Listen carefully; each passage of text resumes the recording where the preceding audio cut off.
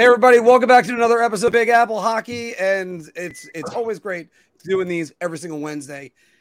Always the highlight of my week. How about you guys? Is this the highlight of your week? One of them. Yeah. All right. Well, yeah, why not? We'll work on that. Work on the enthusiasm on that a little bit more. I, of course, am your host, Mark Williams, and I'm joined by the host of the Final Buzzer, Mr. John Fulkowski. Are the New York Rangers actually going to play defense? That's a great question, and hopefully we'll get into that more in a minute. And watching his team late on the West Coast, Mr. Anthony LaRocco. Yeah, sometimes those late night games are hard to stay up for, but I'll try my best tonight. I'm a little under the weather, so I don't know if I'll make it the whole thing, but I'll certainly give it a go. Well, worst case scenario, I'll make sure I get a Mark's 60-second review in. And in the meantime, I can't help but look at Phil and think he took 10 years off of his life right there. Are you like 22 again? Did you like find the fountain of youth? You look so young right now because you got a haircut, right? Yeah, I've shaved it. There you go. All right. I shaved it, and then I shaved the face. So. Well, it's working. That's all you need to know. All right, everybody, let's go to the A block and start it off right there with the New York Rangers, who, look, they've had some hard times recently. We all know this. And, of course, look for Philk whenever he can. He'll try to do a final buzzer, and I'll always try to get my 60-second game reviews in. And as well, the trucker hats, more of them are coming in. But the Rangers this week beat Montreal in shootout, beat Buffalo in overtime, beat Washington in regulation. That was a big story, apparently. We'll get more into that in a second. And lost to Pittsburgh in overtime.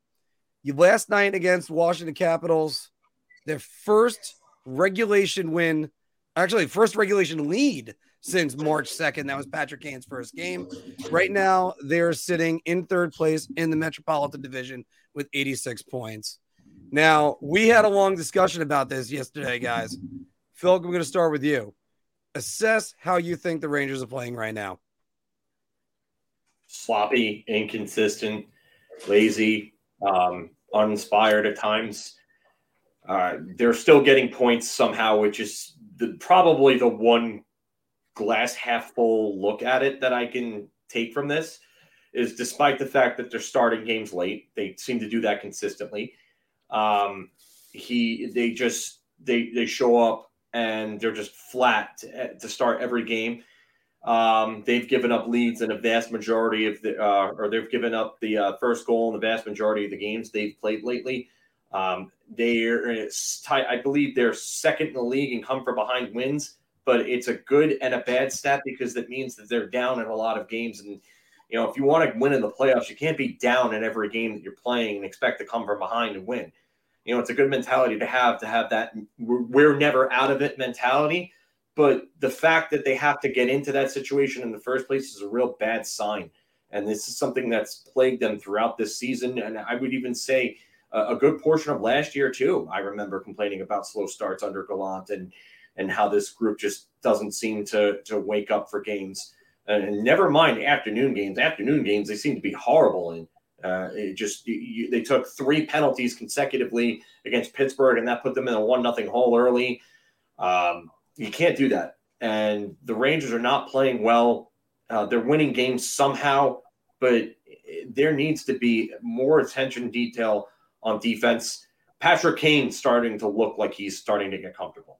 And that's a good thing for the Rangers and a scary thing for other teams around the NHL, because once he gets comfortable, the Rangers' top 6 is very, very dynamic, arguably the best in the league at that point.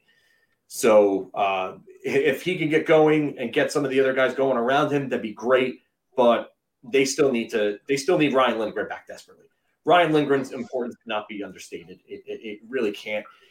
It's just everything around him. Niko Mikkola is playing okay in a role that he's not really suited for, playing as the left side defender on the top pairing with Adam Fox. But he's made a ton of mistakes. He's taken some bad penalties and put the team in bad position. even on the third pairing, he was doing that before he got called up. But now it's more magnified now, playing 20 minutes a game instead of 15 to maybe 17 at most. Jacob Trouba has played a little better. Keandre Miller needs to be better. He's played a little better lately, but he needs to still be a lot better than what he's been this year. And the goaltending, Igor Shesterkin looks like he might have found himself. These last few games, he's looked really, really, really good. Even Yar Harlock, I got to give him credit for the game against Pittsburgh. He kept them in that game, despite the fact he was amazing on Sunday. Yeah, they played like crap in front of him at times, and he still kept the Rangers in it. So I want more consistency. I want attention to detail on defense, and then I think this team could do some damage. But the players have got to want it, and they just haven't shown me enough that they want it consistently. And that's going to be the biggest thing going forward. Can this team, find that fire to give that 200-foot effort 60 minutes a game? Anthony, you were one to sound the alarm for us. You've been beating the drum for most of the month of February. What do you think about the way that they've been the last week? Before the win over the Capitals, they had one regulation win in their last 12 games. And that was against the LA Kings. That's not good at all. Yeah, you could. So you could see why there was reason to be alarmed. However, with the Penguins lost in Montreal last night and the Rangers beating Pittsburgh, I think that really kind of solidified their chance of making sure the Penguins don't catch them. Because now they're 8 points behind the Rangers, and even if they beat the Rangers in both these games, they'd still be 4 back. But if the Rangers would have lost last night and the Penguins won, that would have been a totally different animal, but that didn't come to happen. So I think the Rangers are good there. Regardless, though, they need to clean up their game. You don't want to go into the playoffs playing poorly, because then bad habits linger. And then before you know it, the season could be over. That's how small the margin of error is in the playoffs. So they just need to tighten up defensively. Igor has looked better, especially in the Buffalo game. Last night I thought he played well. His save percentage last night was .903, which you still want it to be higher. But hopefully he could start to get an upswing here, because he's really going to power them. Because if he can get back to even close to the Igor that he was last year, that would cause problems for whoever they play in the first round. So John mentioned Kane starting to look like he's getting more comfortable, which I think you knew was going to happen. When a guy only plays for one team for 15, 16 years, naturally there's going to be a little bit of a learning curve there. So he's heating up, but overall they just need to start playing a better overall team game, especially on the defensive side of the puck. Now, one thing we debated about in our group text messages with each other, I still thought the math worked out for the Rangers. They just had to win 7 games, now 6, and they locked up third place. I still think there's a bit of a motivational problem on this team. I think they're still sitting around saying, well, we're in the playoffs. We're going to be the 3 seed no matter what. And this is where your argument, Anthony, was valid of Pittsburgh. If they won last night, Rangers lost, Pittsburgh then wins the next 2 games. Because it's Sidney Crosby. Rumor has it he's still pretty good, even in his late 30s. And then you'd be looking at, now they need to get some points. And according to Tankathon, they got the 10th hardest schedule remaining. We're going to be talking more about that in a moment. And it's just, it's they need to figure out what their line combinations are. And that's the problem with adding in a Patrick Kane. And you get people like Rick Carpinello today on Twitter saying Mark Messier came in with no training camp and dominated right away. Yeah, and Marty St. Louis took a month to get his first goal as a New York Ranger. The guys adjust to their own levels. That's what it always is. And the real question to me is, can Gallant get this done? Phil, can Gallant find this balance? Gerard Gallant is going to have to do something that he might not be comfortable doing, and that's putting his hands on this team and getting involved in the locker room itself. He's been very laissez-faire with his teams in the past, including this Ranger team, relying on the leadership groups to really kind of push the buttons to get the team going. I think Gerard Gallant's going to have to step in here. I think if Gerard Gallant and the Rangers don't win the Stanley Cup, or if they don't get to the finals, Gerard Gallant might be on the chopping block. And I think it would be paramount on Gallant to step in and really start working with his leadership group and getting this team going, because these efforts are not acceptable. I mean, one regulation win in the last 12 before last night, it's just unacceptable for a team of this magnitude, of that type, that caliber of star power on them, and that type of netminder in net. It's not good enough, and this is something that's plagued them for all of Gallant's tenure so far. So for me, I want to see him get involved. I don't know what's going on in the locker room, but Gallant has been known to be very, very hands off. I think he should really start getting involved and really start talking to this team's leadership group, because we bring up Messier and we talk about, Messier's influence on the locker room and his relationship with Keenan in '94. It comes down to a couple of things. Messier was talking about adjustment periods last night and saying how Kane has to go through this and that, and how, it's pregame routines. It's where you practice. The Rangers don't practice at the Garden. They practice in Rye. Just every little different thing, every little factor comes into play when talking about an adjustment for a player. So Rick Harpinell is saying something like, "Oh, Mark Messier adjusted in this amount of time, so Patrick Kane should be able to do this." No, that's not how it works. It's not a vacuum, Rick. It's not. So Gerard Gallant should be working on putting together the best possible lines, obviously. But, I mean, he did one good thing in separating Kane and Panarin. I will say that, because he needed the two shooters and the two defensive liabilities to be separated from each other, because that line was just not going to work together. It's not 2016 or 17 anymore. It's not going to work like that. But the power play still just isn't getting it done. So he's got to tinker with that. And, I mean, honestly, I like Adam Fox double shifting on both power plays. I think that's a smart move, but something's got to change with the other parts of the power plays, because it's not working. It's not getting done. Yeah, they have great looks, as we've heard AV and David Quinn refer to them as, but what does that give you? What does that give you in the end if they're not converting? Nothing. So Gallant is really got to stop making these boneheaded decisions that he's made as of late with personnel, and really find some continuity in the players. And then he's got to stay on top of them with these slow starts. Anthony, by the way, whenever you bring up a coach that you never want to hear from for your New York Islanders, is it Capuano is the example you always go to? Is it Steve Sterling? Yeah, Fred Flintstone was definitely had a lot of flaws. But I mean, he might not be the worst. I mean, the Islanders had some, like Steve Sterling. Granted, he had some pretty bad teams. So there's been a couple, but in more recent history, I mean, yeah, Capuano. But I do overall think there have been worse coaches. All right, but yeah, it's one thing that they gotta get this power play going. We're gonna talk more about the power play in the Bar Talk segment, and maybe they need to just get closer to the playoffs and get this going. I've said before, they're going to treat this like another preseason. We'll see about that. Anthony, last word on what you think about the Rangers play recently. What would your prescription be? More consistency. I mean, they've been consistent, I guess, in a negative way lately, you could say, but they just need to play better going into the playoffs. Like I said, you want to feel good about yourself. Tighten up defensively. Help your goaltender out. Bless you, Phil. I think you might have to sneeze again. Sorry. All right.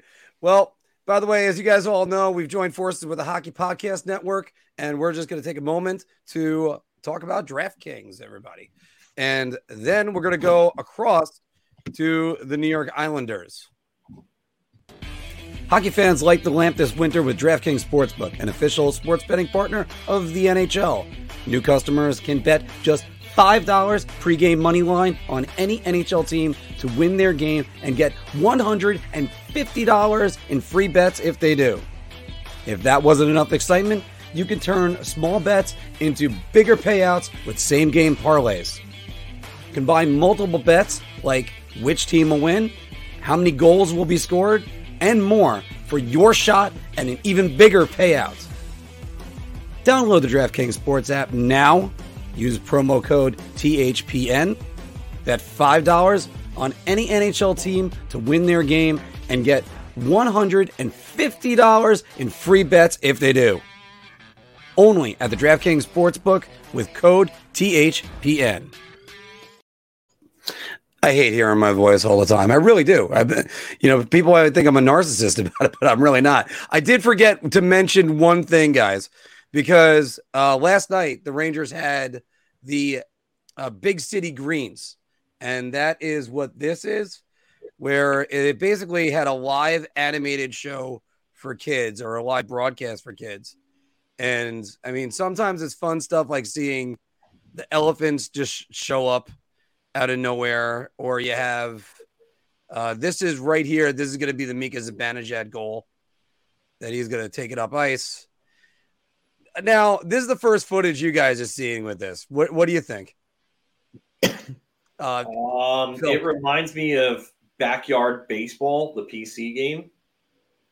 I feel like Pablo Sanchez should be pitching and then hitting home runs because he's like a cheat code in that game. But this is what this reminds me of. Anthony, what do you think? I mean, it's. I think they're trying to, draw maybe a younger crowd. I think the NFL had done something similar in the past with a game, if I remember correctly. Something with slime, I think. It was broadcast on Nickelodeon, I believe. But yeah, I mean, it's outside of the box. I tried something new for a league that, kind of people say they're not really creative. Fine with it. Yeah. I liked it. It was kind of nice. It's all for kids. Here's the All Bay Q-Bell goal. And you get to see some of these things, but just keep that in mind. It's for kids trying to grow the game. Yeah. I mean, Igor Shesterkin was called grandma the entire night, but that's a different story because they replaced some of the Big City Green characters for the NHL players, swapped them all out for that. All right. But we're going to go across to Long Island, where the Islanders right now sitting fifth in the Metro, 76 points, 34-27 in eighth. They have a +6 in goal differential. I'm going to talk about the positive, Anthony, from last week first, because the Islanders holding on to wild card 2 right now. They came back to beat the Penguins in overtime, losses to the Capitals and the Kings. I watched that game, and I knew they were going to come back and beat the Penguins. What were your thoughts on that? They own the Penguins. They're two other of their wins against Pittsburgh this year, they were down as well. So never got concerned being down to Pittsburgh. The Islanders, just like I said, they own them. So I was fairly confident that they're going to be able to come back, and they did. Pittsburgh's a fragile team, and the Islanders worked hard, and they got a huge 2 points. So that they were rolling, even despite their 2 losses here to Washington and LA, with their 11-5-3 in their last 19 games. So they're one of the hottest teams in the National Hockey League. They're playing really well. Sure, I would have liked them to win one of these games. I knew last week we talked about these 4 games they had, Mark, the Red Wings, Sabres, Penguins, and Capitals. You actually said they were going to win all 4. I had said that, obviously, while that would be prime, it's hard to do that and, at least take 3. So the game against Washington, I think out of all teams that they could have lost to, that's probably the best team because I don't think Washington has any shot at making the playoffs personally. So if they were going to lose one, it is what it is. Varlamov hadn't played in 13 days, and it showed. He was rusty. The team was dreadful. And unfortunately, they didn't have their best effort. And then the game against LA, look, Kings are a really good team, and the Islanders shot themselves in the foot. Matt Martin took a really dumb penalty by throwing that helmet. He put them in a really bad spot. And then unfortunately, right after that, they took another penalty. So it was a 5-on-3. Kings score quick. Still have time on the power play. They get a really lucky bounce, puck off the crossbar. No one knew where it was except for Iafallo, where he just landed it and he just banged it in. And that was really the game at that point. I know they've come back. They've come back before, as evident against Pittsburgh and other times this season, but it had a different feel. Being at West, long trip out there, I kind of knew they weren't winning that game after once the Kings made it 3-1 there. But it's a shame because they played a really good first period. They're up 1-0. And like I said, Matt Martin's got to be smarter there. I know after the game, he said that he was really mad because Kupari went up high on Romanov twice, and Romanov was wearing that fishbowl. He had a jaw issue, so he wasn't happy that he took liberties with a guy wearing fishbowl, and essentially really, one, had an injury, and then two, also he knew he wasn't going to fight or anything. So Martin got pissed. He got emotion, got the better of him. So he's got to be smarter there. But you know what? Tonight, Anaheim, a really bad team. They have to win this game. You want to try to stay even with Pittsburgh in points, tie them up. And then also, you have Florida only a couple of points back, and Washington plays Buffalo today, so one of them is going to get 2 points. So they have to beat a bad Anaheim team, and then they got to wrap it up by beating a bad San Jose team. But overall, though, it's hard for me to complain. They've been playing really, really well. This is all without Matt Barzal, who they're 6-3-1 without. So, obviously they're going to welcome him back with open arms, but they fared just fine without him. But again, overall, I like what I'm seeing from the team, minus these last 2 games, but I'm pretty confident that they'll, right the ship here in Anaheim tonight. Which actually, Phil, that leads me into what I was going to ask Anthony. Confidence on the Islanders right now as a playoff team. I definitely think they're making it. To me, it's a matter of whether they're wild card 1 or wild card 2. I don't see any of the teams behind them taking it. I think the Islanders are playing well enough without Matt Barzal that if Matt Barzal can come back by the end of the season, that's just the shot in the arm that they need. I like that they've played better defensively as of late, although the LA game was really kind of just that unraveled because of the fact that they took those 2 dumb penalties. And I said to myself, what? I even said it in a chat. I was like, what the hell was Matt Martin doing when he took that penalty? I couldn't even believe that. It was just a dumb penalty to take. There was no reason for him to do it. And they suffered because of it. You have the Doughty goal and then the Iafallo goal, and there goes the game. But it's just one of the rare games that the Islanders were actually out of, and it seemed like they were actually out of. Lately they've been coming back on a lot of teams, especially Pittsburgh. They absolutely own Pittsburgh, like Anthony said. I don't think there's any debate about this anymore. State of Survival actually asks, what about Florida? Florida, if they had a better tandem in net, I would worry about them. I will say this. Matt Tkachuk is doing everything that he can to try to drag that team into the playoffs, and my hat goes off to him because he's having a hell of a year when everybody was wondering how he would be on a new team, especially away from Johnny Gaudreau in Calgary. So that's the one team that I would worry about. I don't think I'd worry about the others. I don't trust Buffalo's goaltending either, and nor their defense outside of Rasmus Dahlin. So I do like the Islanders the way that they're playing, and like you said, 6-3-1 without Barzal. You imagine if you can get him back by the end of the year, you're looking at a team that's going to improve. And I think they're going to pass Pittsburgh. I think they will. I just think Pittsburgh is too inconsistent of a team, even with their additions. It's just the goaltending and the defense just don't do it for me. And the fact that Pittsburgh can come out and just lay a stinker against a team like Montreal like that just shows that they are beyond vulnerable at this point. And just to continue, guys, with continue what you guys are saying.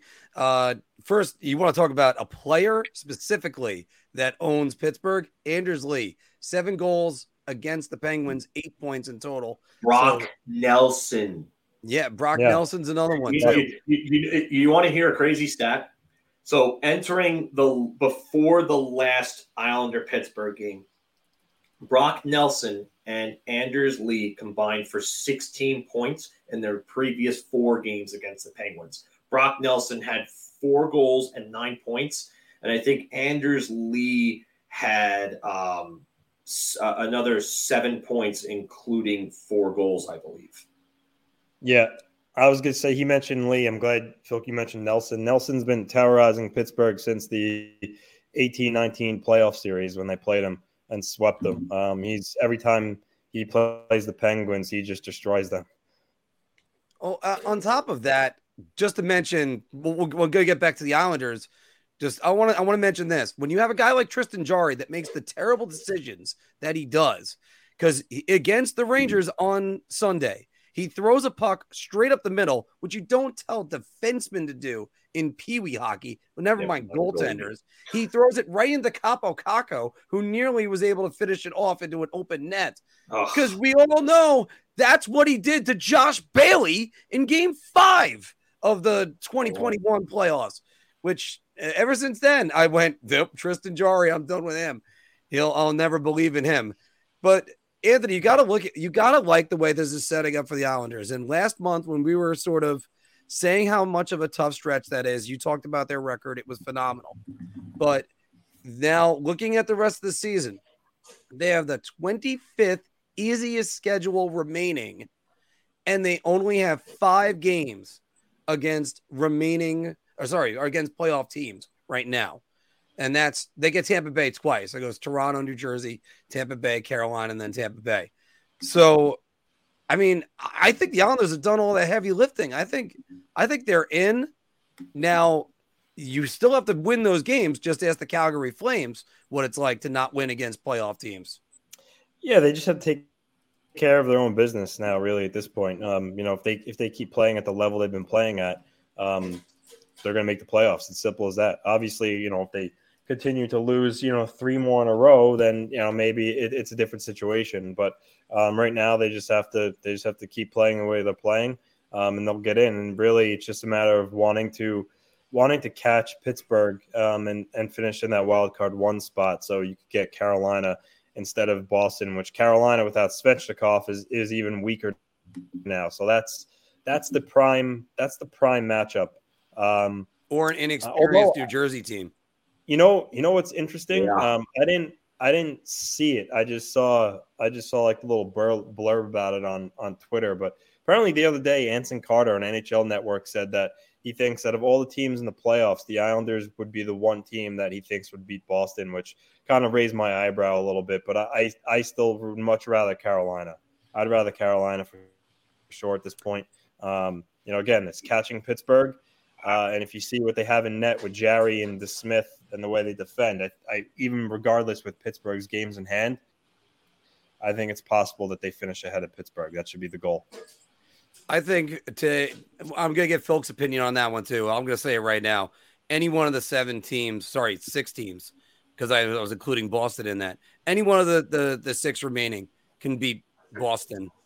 I mean, I know it's a tough task, but any one of the 6 can do it. The only one to discount is the Penguins. They don't have the goaltending. Phil. Yeah, I could see why Anson Carter would say it. I mean, they still have a lot of the core of the team that went to those 2 consecutive conference finals. They do have a good defensive unit. They have one of the best goaltenders in the league right now. And Bo Horvat. I know I'm taking in a goalie battle. I'm taking Ilya Sorokin over Linus Ullmark. And Linus Ullmark's having a hell of a year. He's going to win the Vezina, and I mean he's probably going to get Hart votes. I don't know if he'll finish as a finalist, but anywhere in the top 5, 6, I think he'll finish. But I'm taking Sorokin over him in the 7-game series. That's for damn sure, because Linus Ullmark doesn't really have any playoff experience. Ilya Sorokin does, and he's actually played somewhat well. So I see why Anson would say that. I don't know if they would or not, but again, game's not played on paper; it's played on ice. And also, I love saying this when it comes to talking about the famous New York Ranger Hugh Jessamine, but all 3 of us are tied in playoff games won with Linus Ullmark. That is something to kind of open your eyes about and go, I don't know about this one. And yeah, sorry, Felk, I didn't mean to give you PTSD on that, but it's I think Jessamine's got one goal. I think it was with Florida, Nashville, or something like that. But that's so technically we're one behind them, so it's not all that great. All right, everybody, keep on participating in the survey of what you think about the Rangers right now. Go ahead, put your vote up there. I'm going to keep it open through the end of Bar Talk. And a matter of fact, let's go get to that and let's go around the NHL. Shot. This is the easiest I've ever to answer. I'm going to say beer. I can't even begin to describe. I'm actually going to go crazy. I'm going to buy everybody around on this one. Well, welcome back, everybody, to Big Apple Hockey's Bar Talk, where we are gauging our confidence on NHL topics based on our choice of drink. Are you so confident that you're buying everybody around? So I'll just take a beer. Oh, my God. I need a shot. There's no. And by the way, as always, click the link down below. Go to Drizzly and bring the liquor store to you. Why even go out? Just have somebody else bring everything to you. Well, last Thursday, Phil, Gerard Gallant threw everything in a blender and redid all of his power play lines. Since then, 36.4% on the power play. The New York Rangers power play shakeup is working. Beer, it's a very small sample size. They're still not converting a ton. It's better, but it's a very, very small sample size, so this is misleading. Yes, it's working a little bit because of the fact that they're not as abysmal as they've been, but I still don't trust these units. I mean, you took the number 2 power play goal scorer in the league off of your first unit so you could cater to Patrick Kane when the easy solution was just to tinker with that top unit and move some pieces around. I mean, this stuff just reminds me of like Dave Gettleman with the New York Giants, smartest man in the room syndrome. That's what it reminds me of. And it's the fixes are very easy. They're right in front of them. You don't really need to do a lot. You don't have to go outside of the box. It's not even outlandish, the things that you need to do to fix this power play. And yet he continues to just try to force the square peg into the round hole. And have they gotten a little better? Sure. But this isn't – I doubt this has any long-term success. I hope I'm wrong, but we'll see. Anthony, what do you think? Like Phil said, it's a beer because it's a small sample size. Obviously, if they keep converting over the next couple of games, then maybe it moves around. But you got to give it a little bit more time to say for sure if it's working and it's foolproof. I'm going to just make it a clean sweep. It's a beer for me, too. The numbers say it is successful and it's working. I think they're 4th in the league in this last couple weeks or the last week with this new power play unit. But the eye test kind of doesn't say so, guys. I'm just they were completely ineffective versus Pittsburgh on the power play. And that's what the Rangers kind of hung their hat on last year. One of the best power plays in the league. But if they're going to actually use both units and use everybody that's on there, then I'm all for this because that's been one of my biggest criticisms of it the entire time. A guy that the Islanders would love to have on the power play is Matt Barzal. He's been out since February 18th. We talked about him a little bit in the A block, guys. But the Islanders only 27 goals since he's been out, and that was in the Boston game. That's 30th in the NHL in that time. Anthony, the Islanders need Matt Barzal back right now. Matt Barzal back now to make. Honestly, this is a beer. The record shows the record without him is they're 6-3-1. So they're still winning games. Obviously, yeah, he would help and certainly solidify it. But I mean, if they keep playing the way they are, which I don't see any reason why they can't. It's going to be good enough to bring them to the playoffs. He might not return to the end of it. So, I mean, if you would have worded this a little differently, then, obviously the answer could be different. But to me, this implies they can't without him, which I don't think that's the case. I think they're in the driver's seat right now, and he's not even here. It's a beer, but again, don't get me wrong. Adding him back to the mix is going to make them that much of a better team. Put him back with Horvat, which before they got hurt, it looked like they had already developed chemistry. So it's going to be a good day when he's back. Hopefully he can start skating soon. I think it was speculated that, obviously not by anybody from the team because they don't say anything specific to injury, but that MCL sprain, which is usually 4 to 6 weeks, it'll be 5 weeks this Saturday since he got hurt. So hopefully he could start skating soon. But I'm going to welcome him back with open arms. But this particular answer is a beer. And for anybody listening on audio, the actual way I worded it was Islanders need Matt Barzal back now to make the playoffs. So, and Anthony risking his life because as Lou's watching to divulge some information for us. Phil, what do you think? Shot. A team that goes 6-3-1 in 10 games without arguably their best player. They don't need him back now. They just need him to get healthy, and they need to continue to play the way that they're playing, and that's it. I mean, this team has shown that they can win games without him. So, and they've got they've got points in 7 of the 10 games. So this is absolutely a shot. I think you guys convinced me from the A block and even now that it should be a shot, and I'm going to go with it being a shot. And it's funny because I was on Twitter today and somebody posted a question with all the stats of Bo Villiers versus Bo Horvat, and plus saying the Islanders gave up Atu Ratu and Atu Ratu. I know Steven's watching. He would prefer if I pronounce his name right. And also a first round pick. And the question was, did the Islanders get fleeced? And one thing I said is Horvat is the player that they want, and Beauvillier was not producing anymore as an Islander. So going to what I was saying with this, before they started this run, you're going to really see the effect Bo Horvat has on this team. And Anthony, I think you're really seeing what Bo Horvat's doing. He's a calming influence in the room. He's great on faceoffs, good defensively. And he's a perfect New York Islander, isn't he? Well, yeah, he is. He's not scoring at the same clip he did when he was in Vancouver, but I think that a lot was to be expected. The Islanders play a much different system, but Bo Horvat, regardless, has been phenomenal for the Islanders, just in all areas of the ice. What he brings in the faceoff circle, and he's been playing the PK. So yeah, he's been great. But getting Barzal back will help because then he'll have him on his wing. And again, as I mentioned, they had a lot of chemistry before Barzal went down. But one center that did just come back, J.G. Padjo, missed the last 12 games. He was back in the Islanders lineup last night, and he's really important too. I mean, he's their third line center.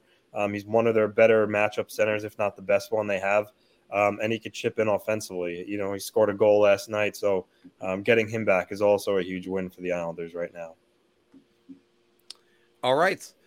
Let's move on to the next one, which is, hey, I think it was you, Phil, that brought this up during the trade deadline. Possibly one of the most under-the-radar winners in the trade deadline, Washington, for picking up Rasmus Sandin, who at the deadline, they got him 9 points, a goal, and 8 assists in the 5 games of being a Capital. Why can't I speak all of a sudden? Rasmus Sandin was the steal of the trade deadline, Mr. Filkowski. Yeah, I'm gonna say around for this because you got a player that is going to be a part of your plans now and in the future, and for a team like Washington that's in a very weird situation where they're not bad enough to completely justify a scorched earth rebuild. And they're not good enough to make the playoffs right now either, with all the injuries and everything else that's gone around this team with them. This is a real good pickup because he's going to be a core piece going forward. And I don't think this deal is really talked about enough. And he was really good for Washington last night. He was really good for them if you were watching him. So I love this move. I hate the fact that it had to go to a division rival, but getting a former first-round pick that just needed a change of scenery like Sandin, just excellent move, masterclass move by Washington to get him. So round for me. Anthony, what do you think? I'm going to go round two. It was a savvy move by the Capitals because they sold a lot of pieces. But in this deal, they got a guy that's going to, it's young, that's going to be around, as they retool here in the next coming years. And, he's been playing really well since the trade. He's still got, high upside. So I think this is actually a layup, to be honest. However, with that said, what's a close second for me? And keep an eye on it is the Blues getting Jacob Vrana because he went through a lot with being in the player assistance program. But since he went to Detroit, all the guy's done is just score goals. He scored at a high clip goals per game when he was actually in the lineup. And the Blues got a guy for next year. He's on the contract for next year that if he's healthy and everything's okay, that could be a 25, 30 goal scorer in your lineup that you just stole for nothing. I think because the Red Wings were itching to play. I think he could be a 30-plus guy in that team. I mean, you got pieces around him. You've got Kyrou, who's one of the best skaters and one of the better offensive players in the league. You got Robert Thomas, who's one of the best young and upcoming two-way centers in the league. You got Pavel Buchnevich. We don't really need to talk about that much more. It's already been beaten to a pulp. But he's the greatest Ranger ever to lace up skates, according to Twitter. Great player, playing well.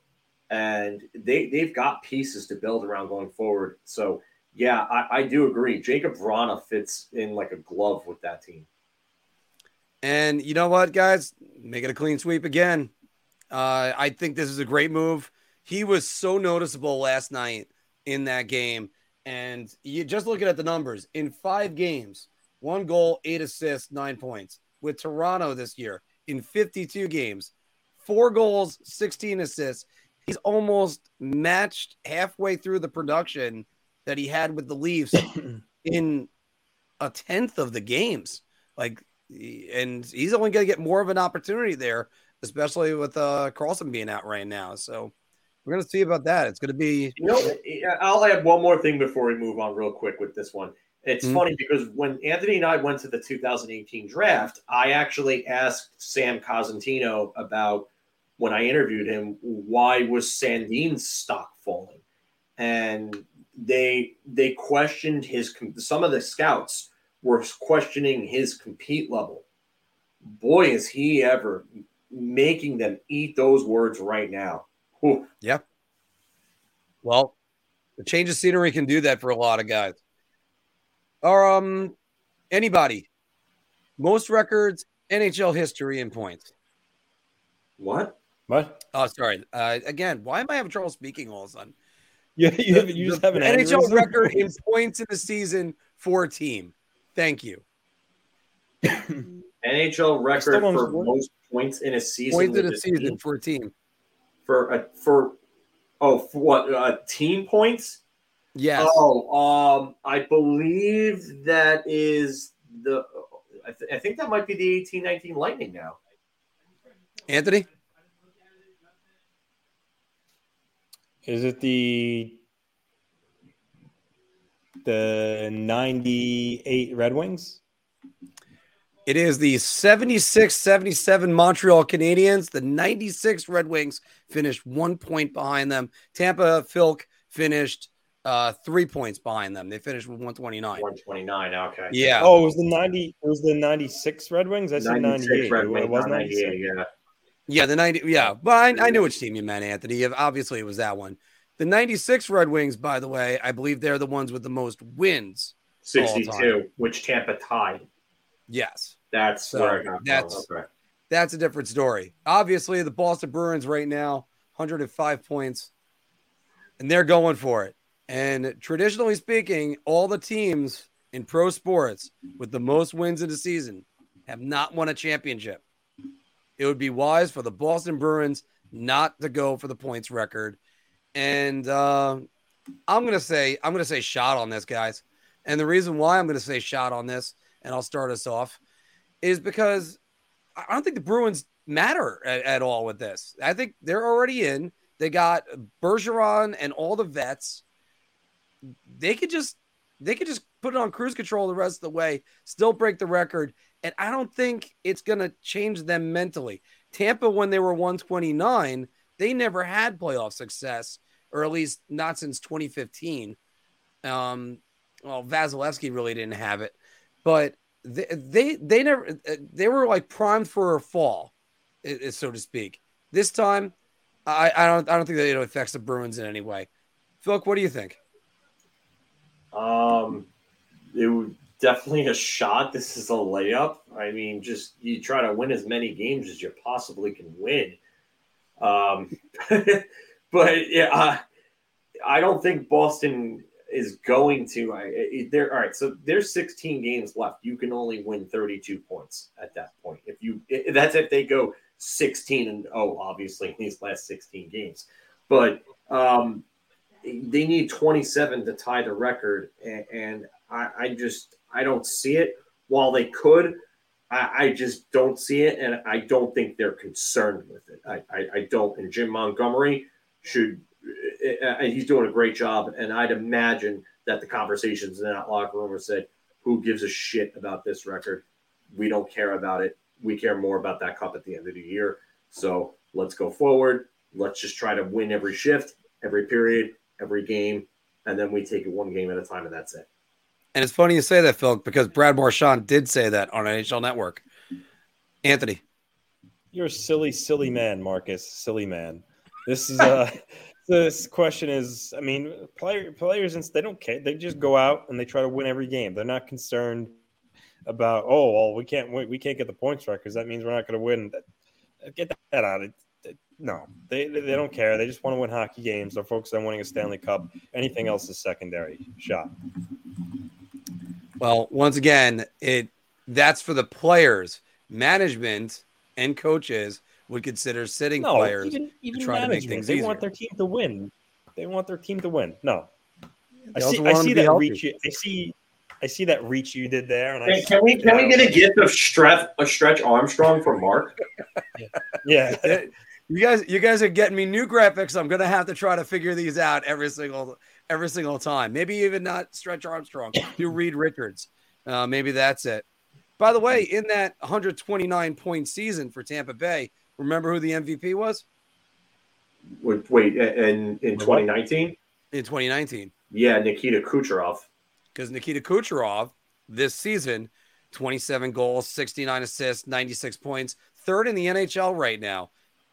I was surprised when I found that out. I'm like, he's third in the NHL, almost 100 points already.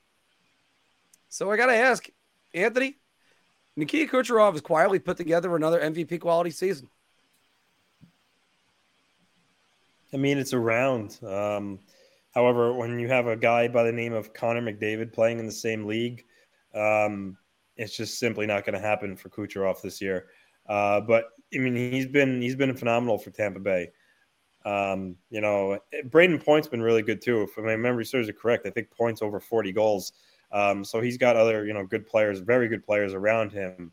But Kucherov's the guy that drives the team. He's just so dynamic. I mean, I got to admit, I don't like him. Sometimes I don't like the way he plays the game, but you can't deny his talent. And yeah, like I said, if it weren't for McDavid, I think he would be, close to the top of the list. But, he's fantastic for sure. So it's around. Phil? I mean, MVP quality any other year. So I'm going to say Beer just because it any other year, like, let's just say if Connor McDavid had maybe only like 105 points right now or 110 points. Okay. Like, I could definitely give Nikita Kucherov the MVP over McDavid at that point, even though I think it still might go to McDavid. But Kucherov has absolutely had a phenomenal season. Nobody's talking about him. You look at the MVP talks, the Hart talks. You're looking at McDavid. Looking at Robertson's name has been mentioned, even though he's kind of cooled off a little bit lately. Tage Thompson, a lot of people have been talking about because, God forbid, Buffalo made the playoffs. People would be giving votes to Tage Thompson. And then I've heard Linus Olmark's name mentioned, but nobody's talked about Nikita Kucherov and how good he's been. So, he's quietly put together a hell of a season, but MVP quality, not this year. I think I'm not going to compare him to McDavid. I'm just going to say it's a quality season. I would actually make him a finalist right now. So I would say that at least puts him in the conversation. Look, it's McDavid. We said in our preseason talks, guys, that the McDavid's automatically going to get named for a finalist for the MVP every single season. In this particular case, wow, this has been so quiet. I had Tage Thompson as my midseason MVP. McDavid is 29 points clear of second place, which is his own teammate in Leon Draisaitl. And you know what's funny enough? There have only been 2 players that have had gaps that big between the number 1 leading scorer in the league and the number 2 leading scorer in the league. And you could probably take a wild guess at who those 2 players are. I'm guessing their names rhymed with Gretzky and Lemieux. Yeah, those guys. The guys who wore the same number basically upside down and doubled. Yeah, those guys. Those are the types of leads that that Connor McDavid has had. So, yeah. Anthony. Before we move on, I think they should look at how they determine, who wins trophies. Like MVP last year, Kirill Kaprizov had 108 points, and I think you got to start looking at it as in the sense of who is the player that if you take them off their team, they're bad or they're not going to be nearly as good. For me, last year that was the Wild at Kaprizov. He had 108 points. I mean, he's by far and away the guy drives that team. You take him off the Wild, they're not nearly as good. You take Austin Matthews, who won the MVP last year, off the Leafs. I got news for you. The Leafs are still a playoff team. So, you could go on and on, like the Norris Trophy. Sometimes they just give it to the guy who has the most points, rather who defends the best. I think they really have to take a long, hard look and change how they view the parameters on this, on how they determine who should win the most valuable player award. Because for me, it's in the essence of the name, most valuable player. Who's the most important player on the team? If you take that player off, are they bad? Yes. Well, then he's the MVP. I just don't like how they look at it. Phil, go with what you're saying first. All right, so 2 things. That was the argument that I had for Igor Shesterkin last year as to why he should have won. He was the best goaltender in the league. You take him off the Rangers. Rangers weren't a playoff team if you moved him. That was just how bad they were without him. And the other thing is that I've seen people support arguments for Ilya Sorokin for the Hart because if you take Ilya Sorokin away from the Islanders, they're probably on the outskirts of the lottery for Bedard, which I think might be a little sensational because I think their roster is good, but I get the point that Islanders fans are trying to make with that. So, I do agree with you overall. I think they need to stop looking at the top scorer in the league. It's just like the Norris Trophy. They need a Bobby Orr Trophy, and they need to give that to the best offensive defenseman, and then give the Norris the best 2-way defender, and then maybe the Pearson needs to be a little more of, or the Ted Lindsay Award, whatever you want to call it, needs to be a little more of the just the best player, and just that's it. And then there needs to be more distinction between that and the Hart. First, I would want to say that I think that most writers do distinguish that, and that if a guy is valuable. Kirill Kaprizov was my preseason MVP. Clearly, he's not going to be with his injury that he suffered this week, and hopefully he recovers quickly, because that didn't look like a good hit, and his knee buckling. No. So the other thing to go with that is that I think you're right about that, Phil. I think there needs to be a Bobby Orr Trophy. I also think there needs to be a Rod Langway Trophy. So, and then the Norris Trophy is for the person that does both well, not just the defensive aspects of the game. And obviously, the interview we had on the show, I would love to say friend of the channel. Hopefully you still are. Jacob Slavin, we would definitely give him the first Rod Langway Trophy. But let me go around to you guys real quick. So who are your 3 finalists for the MVP? Anthony, you first. Well, obviously McDavid, because he's scoring at a historic pace, or he's 130 Probably gonna points. win it. He's getting, yeah. So McDavid, I want to say Thompson, but the Buffalo's likely not going to make the playoffs. That really kind of takes him out of it. So I'll do McDavid, Robertson, and Kucherov. Phil. Yeah, McDavid's going to win it, so that's obvious. I want to say Jason Robertson too, just because I think that without him, Dallas ain't making the playoffs. I can tell you that right now. I wanted to say Tage Thompson, but again, Buffalo's not making the playoffs, and the same for Florida. If Matt Tkachuk can find a way to will the Panthers to the playoffs, I would give him that other finalist spot. But I'm probably going to have to go with David Pastrnak.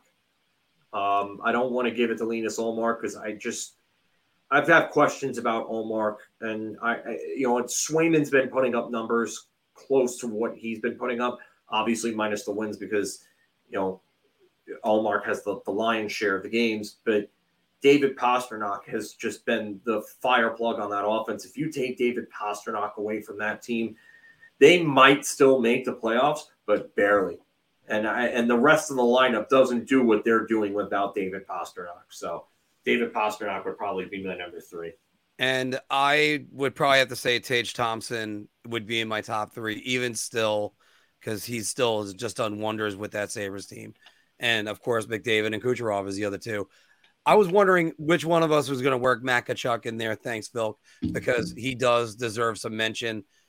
If not for that injury, Jack Hughes could have been in here too. Like, he has had such an amazing year, but he had that injury that took him out for a few weeks. All right, we're going to get back on track right now because a guy that's having another great season, and if you know this channel, you know he's one of my favorite players that I like to look at in the league. Mikko Rantanen, 43 goals, 35 assists, 78 points this season. And when Nate McKinnon was out, he was really carrying the load offensively for the Colorado Avalanche. Phil, Mikko Rantanen is the most overlooked player in the NHL.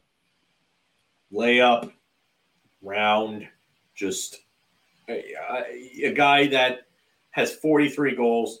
He's 3 goals back of being second place in the league in goals. And Nathan McKinnon has missed time. I know McKinnon has more points than him in less games, and Rantanen is probably not the most valuable or important player on the team, but he is beyond valuable. This is a guy that has been primarily known as a playmaker, but now all of a sudden he looks like he's going to score 50 goals, like that. And how good he is defensively. I mean, that gets overlooked too. Mikko Rantanen for me is definitely the guy that nobody talks about when you talk about like superstar or elite level players. Nobody's mentioning Rantanen, and it's a shame because he's a great player. He really is, and I mean, he deserves all the praise in the world for how good he actually is. So yeah, I'm round on this one. All right, Anthony. I'm gonna go round 2, but I think there's a lot of guys that are kind of overlooked. For a while, it was Barkov was viewed as one of the most underrated, overlooked guys, and over the last couple of years, he started to get a lot of recognition. But I think it is Rantanen though. With that said, he's a guy that he's an elite goal scorer. He's big. He's not afraid to go to the net. He's got a really good shot. He complements McKinnon very well. He's just a great all-around player. And you know what? If I want to say his name, but it's only really 1 year he's scoring at this level. But if Elias Peterson scores, at the pace he's doing, this year, next year, then I would have to throw him in there too. Because Pedersen on a bad team has 83 points. He's up there in amongst the league leaders. He's really coming out. He's having a hell of a year. It's amazing because, as I said before, I love me some Mikko Rantanen. I'm actually only going to go beer on this, only because he won the Stanley Cup, and when you're constantly the most overlooked and underrated player, like Alexander Barkov is, like Jerome McGinley is, eventually everybody starts looking your way because they're always told, "Hey, you're overlooked." Here's a guy that's overlooked: Ryan Nugent-Hopkins, who is right now 83 points this season. That's got to be a career high. I mean, I haven't looked at it, so that's got to be in there. Yeah. And Braden Point, this is his best season in a while. I understand. I know he's got 40 goals, but he's not been at this level for a while in the regular season. Then some other guys like I mean, I'm trying to disprove it right now. I mean, I'm looking right now at William Nylander, who's about to cross 80 points, or Kyle Connor. We all know how good Kyle Connor is. And Zach Hyman. Yeah, Connor's definitely another overlooked one. But again, they're on the book of there's so many overlooked players. Eventually, you have to start looking at them because everybody say they're overlooked. So, all right, let's move over to the Western Conference, and let's look at the Western Conference wild card. Seattle, 81 points, 79 for Washington, 75 for Nashville, and new GM Barry Trotz. We never talked about that, Anthony. We'll talk about that after bar talk. Calgary with 74 points. Now, Nashville's got 2 games at hand on all the teams, but they got 3 games at hand on Winnipeg. That's one thing I had to note. I couldn't put it all in the graphic. Despite selling at the deadline, the Nashville Predators will make the playoffs, Mr. LaRocco.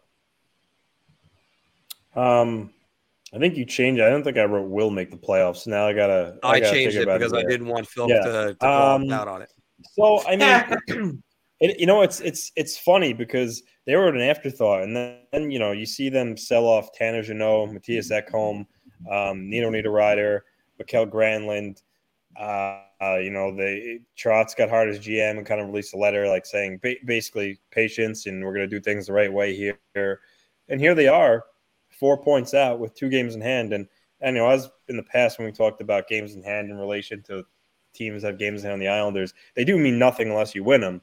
But I mean, it is only 4 points. And they do have those in there. And the way the Jets are playing lately, it's not crazy to think that the Predators could really still make a run, which a lot of people had them dead in the water. But being that you changed to will, I got to go with beer. I mean, I can't go with round or shot because that implies no shot, which isn't the case. So it's a beer. I don't know. I think they might flame out. It's hard.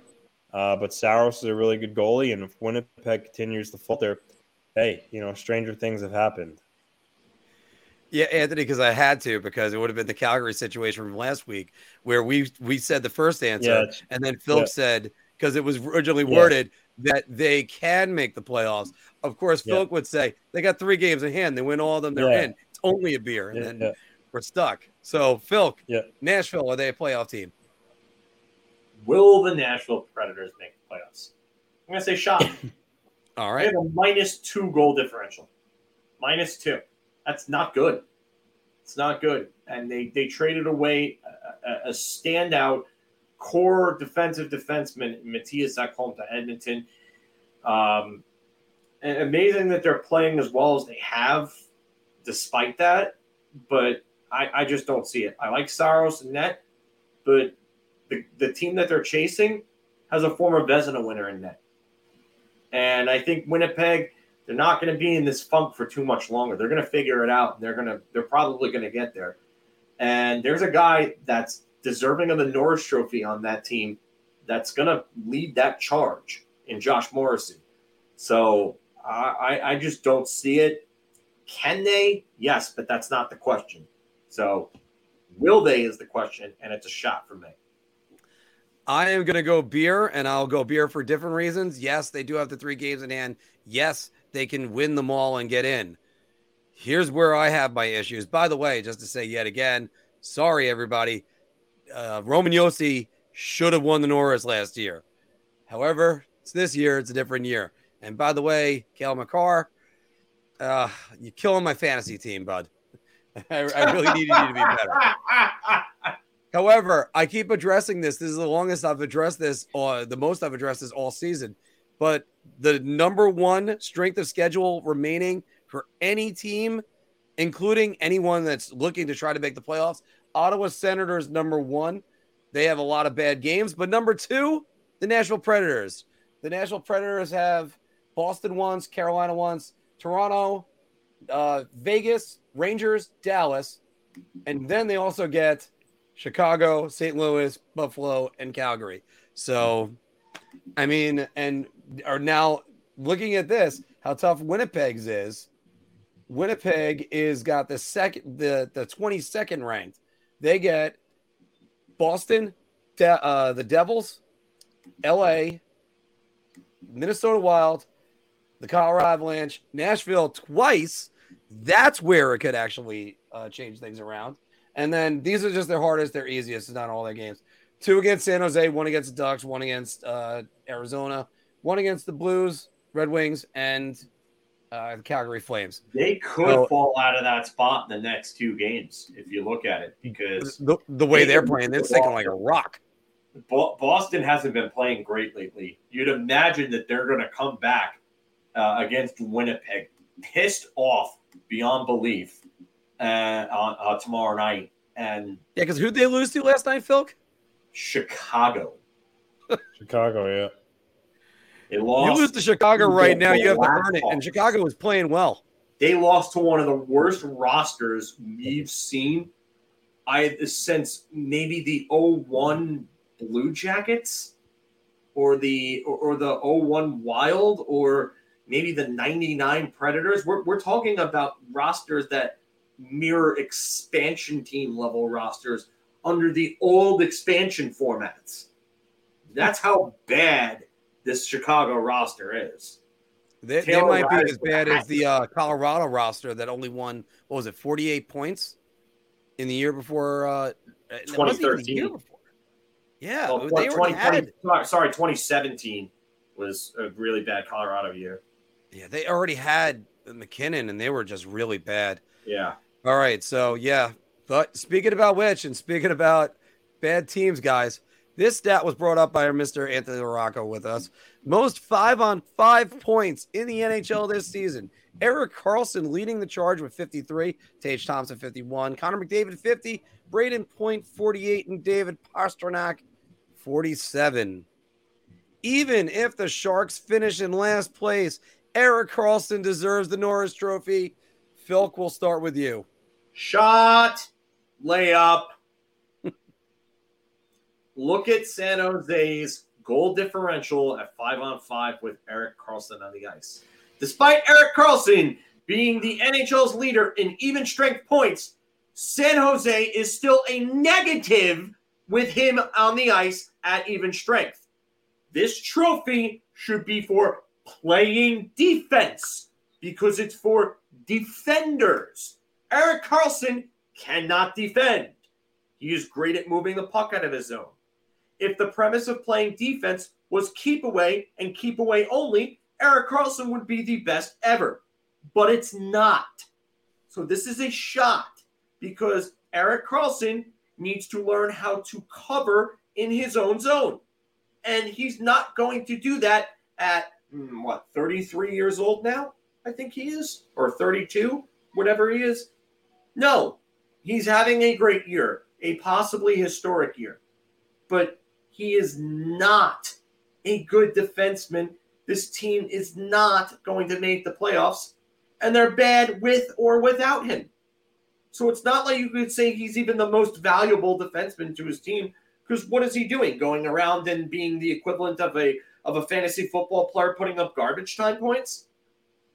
Really, that's what it is at this point. So no, I mean, absolutely not. Josh Morrissey has made more of an impact on his team. Rasmus Dahlin, if you want to give it to another defender, because the NHL historically has just not given this award to defenders who have not made the playoffs. Adam Fox, the first to do it, just remember that. You could give it to Rasmus Dahlin over him. Josh Morrissey. Oh, and then there's this guy named Adam Fox, who's actually playing really good, playing really well, is an analytics monster, and checks all the boxes. Anthony? So it's a shot. But oddly enough, I just saw it was like the other day. Jackie Redmond on our Instagram page had like a reel or a story up about proving of basically trying to Yes, and discredit all Don the Lucian got into that thread. Yes. Erik Karlsson debate of why people saying he shouldn't win the Vezina because he doesn't defend well and isn't true, and kind of spewed out all these stats, disproving it. So with that said, there are a lot of people behind him, and unfortunately, Phil mentioned Dom from The Athletic about a week ago. He had all his winners of the trophies based on his models. He had Fox winning the Norris, and oddly enough, which was surprising, on his models, he had Sorokin as the most deserving Vezina Trophy winner. But the point of it is, his models and predictions are based on analytics and all the other stuff. He goes on. That's not how these GMs and people who vote on writers on various trophies vote. They vote on black and white, stuff like points and stuff. So they're going to see Erik Karlsson, the amount of points he has, career year, first in scoring on 5-on-5, and they're probably going to hand him the trophy.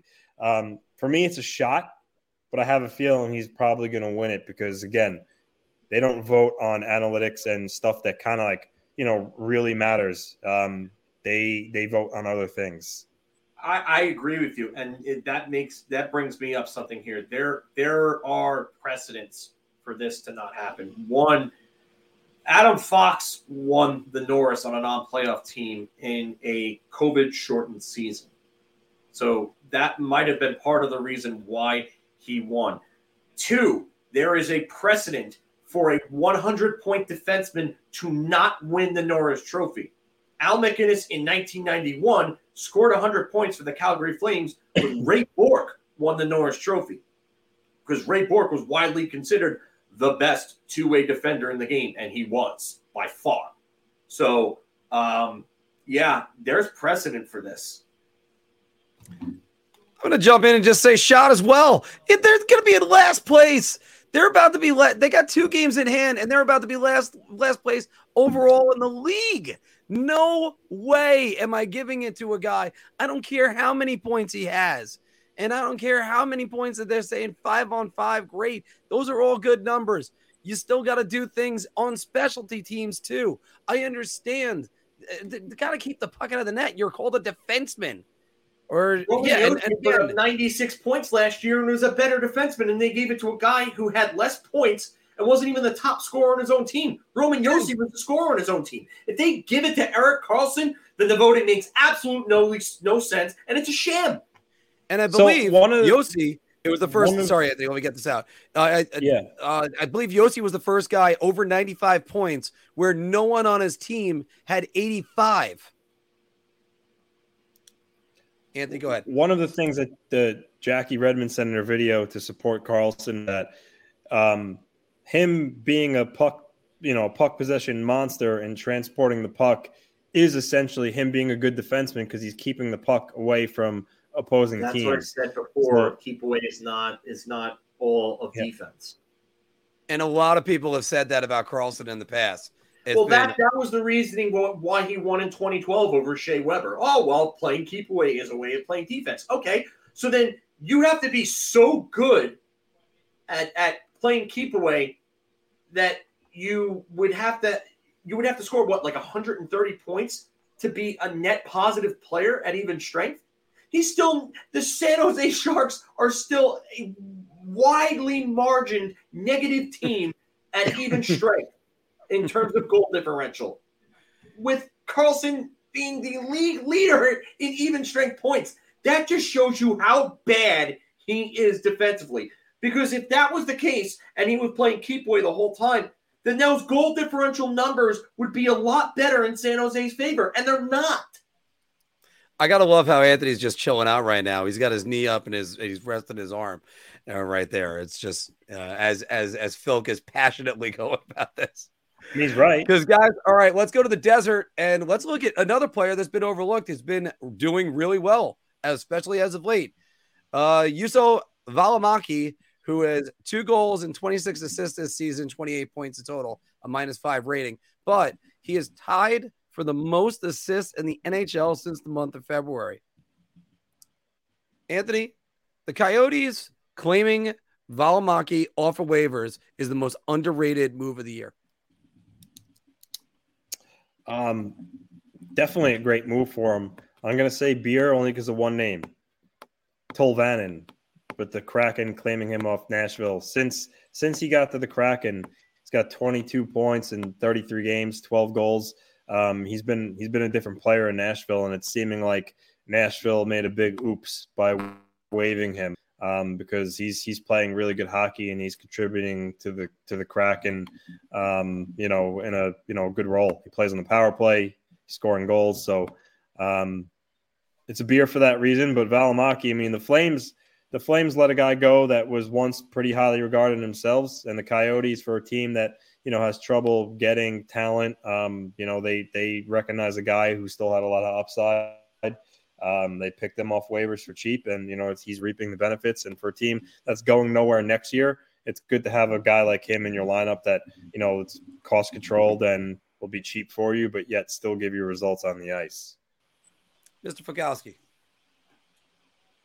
Yeah, I'm going round on this. I understand Tolvanen, and I think it's a little easier to hit on forwards like that, like especially with a guy like Tolvanen, who was a first-round pick, highly regarded prospect, was once considered one of the better players in the world outside of the NHL because of how great of a goal scorer he was. But I have to go round here because Valimaki, he's actually tied with 16 assists since February 1st for the most assists in the league by defensemen since then. So Valimaki is playing some great hockey, and I know it's a small sample size, but he's been solid for them all year, and now he's just found a different level, and he's actually been a real big part of why Arizona has been almost playing themselves out of the Bedard lottery lately. Oh. So, yeah, this is a round for me. So I'm going to make it a round as well. And I'm going to say exactly the same reasons that you just said, Phil, except I'll say this. They were able to trade off their two top defensemen, especially their two top offensive defensemen. Those numbers are going to balloon up pretty quick. I would actually go snag him right now. And as Steven's saying, the main reason why they claimed him was one of the Coyotes D couldn't get a visa in time to travel to Canada for a game. They picked up Valimaki from Calgary, bypassing that issue. October 9th, they claimed him off waivers, and wow, just amazing because this guy has been nothing but solid for them this year. I mean, those numbers are going to get better because there's no more Chychrun, there's no more Gostisbehere. So he's anchoring that power play, and they just picked off Calgary yet again. We were just talking about it before. Last night they beat them in overtime. Travis Boyd. Yeah, if you just take just the numbers, the points the Calgary Flames potentially left on the table because they couldn't beat non-playoff teams. They might have been number one in the West. That's how bad they've been. So, I actually still can't believe it myself, to be honest with you. All right. And we got one more for you, which is the NHL needs to restrict the time on goal reviews. Or actually, let me change that to instant replay reviews, guys. Phil. I feel like this could go both ways. I like the idea of actually getting the call right. If it takes them a bit to get the call right, I think I would rather them get the call right than just put an arbitrary time limit on it. And then maybe something comes along where they don't get something in from Toronto in time.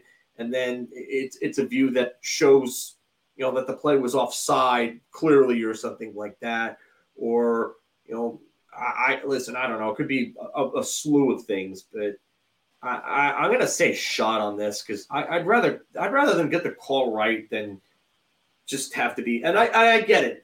I get why people say this because, in the NFL, if they're challenging things and they're taking forever. And you know what? If you can't figure it out in such and such time, that means it's too close. means it's too close to really make a decision on, not really enough to overturn. I get that premise, but I'd rather them get the calls right.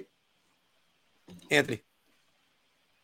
Yeah, I agree with John. Everything he said is what I was going to say. So just shot for me. I think instant replay is there to get rid of egregious calls, whether it's Dwight King falling on top of Henrik Lundqvist in 2014. I will always go back to that one. Or whether or not a puck crossed the line. If you have to do what the Calgary Flames had to do in 2004, where they had to blow. Yeah, Martin Jelena, it looked like he might have won them the Stanley Cup, but you had to blow it up.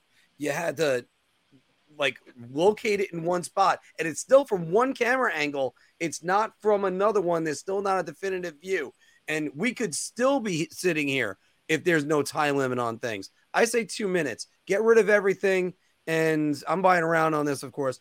Get rid of the egregious calls. That's what we want to do. We want to get rid of Matt Duchene going off sides.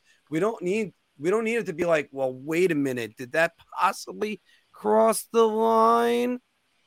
Unless you have a valid reason. It's like, that's why I'm okay with the shorter reviews. However, I do understand what you guys saying, get the call right. But then what's the point of having offsides at all then? If you're going to technically let a play go just because it was just a hair offsides, then you're essentially saying offsides isn't a thing then. Because technically it's offsides, we're still calling it a goal. It's the letter of the rule, not the spirit of the rule. That's what we're trying. My argument is. Yeah, I don't know. You can't do that. You can't do that. Because I think I know where you guys are going to go with on this one. As soon as you open that up, you're opening up a huge can of worms, and then you can't do it's got to be the letter of the rule. Well, yeah, that and like Anthony said, what's the point of actually having the rule if you're not going to enforce it in certain situations? That's a good point. I do like this comment though here, like trackers and the pucks. I know that they're working on that, but I think when you have the trackers on the pucks and you have the trackers built into the boards, I think that's going to help a lot more. I don't know how far they are from that, but I think that would definitely help with a lot of these offside calls and reviews. By the way, I don't understand why they didn't use the green line. I think it was was it 10 or I think it was 10 years ago they had that in. They put a goal line in. They do have trackers in them, but not to the point for this stuff. It's not for that. It's a different type of tracker. There was a line that was inside the net that was a full puck length away, that if it touched the green line in any way, it's a goal. But they never really stuck with that. I don't know why they didn't do that, but that would actually help out, because if you see any bit of the puck touch the green line, that's just another reference you could use. All right, everybody, that was the end of Big Apple Hockey's Bar Talk, where we're gauging our confidence on NHL topics based on our choice of drink. And, of course, for your choice of drink, why not go to Drizzly? Have them bring liquor to you or beer or whatever. They actually do everything. So why don't you go do that? Start an account with them. Click the link. It's in the bio below. Now, unfortunately, guys, as I go to news and notes, I got to bring this up. We talked about it really right before the show, and that's, did you see what it was? A Carter Briere, was that his first name? Carson. Thank you. Carson. Oh, he deserves to have his name changed now. He's probably going to have to, because I don't know how he's going to ever have the pencil to erase, or the eraser to erase this. I mean, it's in ink now forever. But him pushing a wheelchair down a flight of stairs at a club, dumb, stupid. Yeah, stupid. It's really dumb. Obviously, you Mark, I sent the kind of the statement on Briere and his son, but you're the one that sent the video. I hadn't seen it prior. As you can see in the video, they were at a bar. And I'm not making excuses for him, but he's likely drunk and he made a stupid decision.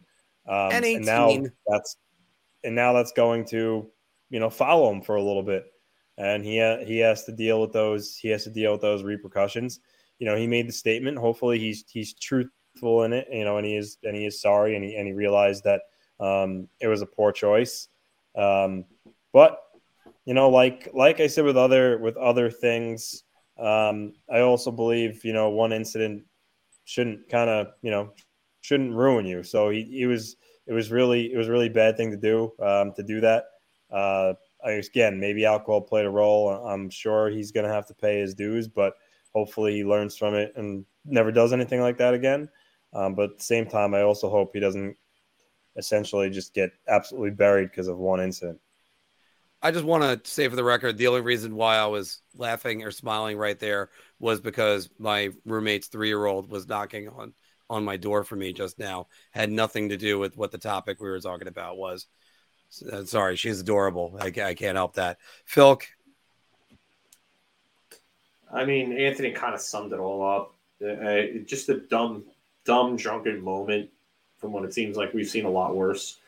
No one was in. that would have made it. Yeah, no, nobody was in the chair. That would have been really bad. A matter of fact, Granny, that was actually going to be my joke. The only way it could be worse if somebody was in the chair. See, yeah, if you did that, I'd feel a lot different. Yeah, I would feel a lot differently about that if it was someone in the wheelchair. It's still a dumb move. Even if you're drunk, you see a wheelchair there. It's got to belong to somebody that's obviously disabled. Why are you touching it like that? Like, what are you doing? Just a dumb move. It's to me. I just hope the kid learns from it and is sincere, and that's really it. We've seen a lot worse, and it could have been a lot worse. There also could have been someone that could have been coming out the door at the end of the stairs, and that could have, hit somebody walking out of that room, and that could have caused a serious injury for somebody. So, I'm thankful nothing like that happened, but he apologized right away. He's young, and it's a dumb, drunken move, and hopefully he will learn from this, because if he doesn't learn from it, then that's a big problem. Well, can I ask this question? What's the I'm foggy on this. What's the timeline on it? Did the video come out and then he apologized? Or did he apologize for what he did because people saw him? Or did he apologize just knowing he did something wrong? The latter is the best outcome for him. But likely the video came out first on Twitter. The video came out first, as far as I know. Yeah. Yeah, and I don't like Steven's saying, Dowdy, he plays for Mercyhurst College. I mean, maybe because of his name, like maybe he gets a shot like on a, PTO when he's done playing collegiate hockey in the AHL or ECHL again because of his name. But I don't think he's ever going to have like a career in the NHL. So I don't think it's going to be anything like that. Yeah. Well, that ends up being a good thing. By the way, I'm going to close the poll for the New York Rangers. The poll question today: what is your confidence on the New York Rangers to finish the season? The most popular answer still has work to do with 43%. Easily locked up third place, 36%. Can't afford to take a day off, 17%. And my personal favorite answer I gave you: fuck me, we suck, at 14%. So, all right. Another note I just wanted to pass along was the NHL ownership meetings going on right now. And Bettman was asked about the rumors about Atlanta and expansion after Weeks and Butcher Gross had kind of let the cat out of the bag, so to speak, with their cryptic tweets. And he didn't deny it. He said something along the lines of that he acknowledged that Atlanta and other cities, Houston, have expressed interest. He said expansion's not on our front burner right now when it comes to topics. So he didn't all outright say, we have no interest in expanding right now, or we're not expanding. He just said that it's not a front burner issue right now. And Butcher Grass retweeted that tweet with like a kind of like a wink or something along those lines in response, kind of like insinuating because it is happening, and that's why he didn't all out, deny it. But just something to keep your eye on about, possibly Atlanta or Houston getting a getting a team maybe in the near future. Well, before I throw off to another topic that Phil brought up before we went live, I do have to say everybody's kind of neglecting what the market should be if they go to expansion. Houston is sort of a no-brainer. That's now, I think they're the third most populated city in America now. If you're going to expand, go to Texas. Then the Dallas Stars, it cuts down on their travel. They can actually have another team that they go to. By the way, if anybody wants to know, the Dallas Stars travel more than any other team in the NHL, which is amazing when you really think about it, more miles. Because you would think it would be like Florida or somebody like that. No, because the Dallas Stars, they don't have anybody close to them. So, but that's one. Quebec City and is always mentioned as going back there. That would be the third time the NHL has gone back there because there was a team there before the Nordiques, but I think that was even pre-original six era if I recall correctly. But to go back to Atlanta, stop trying to make Atlanta happen. It's not going to happen. Why not Milwaukee or something like that? Wisconsin would be a hockey hotbed if you threw an NHL team in there. It already is.